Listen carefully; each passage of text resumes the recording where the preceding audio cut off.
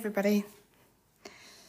This is your reminder that if you know anything about epilepsy, share it. Share whatever you know. Share this podcast. Share resources from Epilepsy Ireland. I don't care, but share it. I was on a walk. It was dark. I had a seizure. I was with my dog, and there was a guy who stopped, and he had a dog, so Bailey ran after that dog, and thank God I let go because I couldn't hold on. But anyway, where was I going with that? Yeah, he stopped. He tried to get my attention. He couldn't.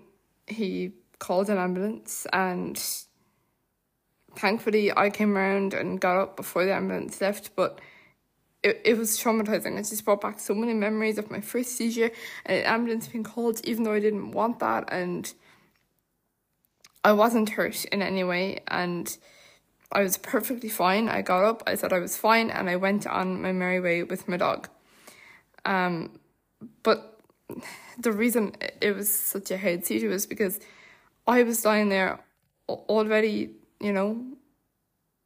not great because I was having a seizure. And then I could hear him calling the ambulance. I could, hear everything going on. And I was thinking, what if, even when I come around, because I knew I'd more than likely come around before the ambulance got there, but I was like, what if he insists on me staying there? What if the ambulance crew on the phone insists on me staying there? What if they insist on bringing me into hospital? I was like, all these things, What if I get a bill for something I didn't need? And it's going to be a quick video, but this is why I tell people, time, safe, stay. Time the seizure. If it goes over 5 minutes, you can call an ambulance no sooner. Unless it's the person's first seizure. And the way that you know that is by checking if they have a medical bracelet or a medical chain. It'll say that they've epilepsy on it, and that's how you know. If you check for a bracelet and they have a bracelet, wait 5 minutes. So time, safe. Make sure they're safe, I'm always safe when I have the seizure. I've never really hurt myself. But, obviously that's a given. And then stay with them and remain calm and do the best you can.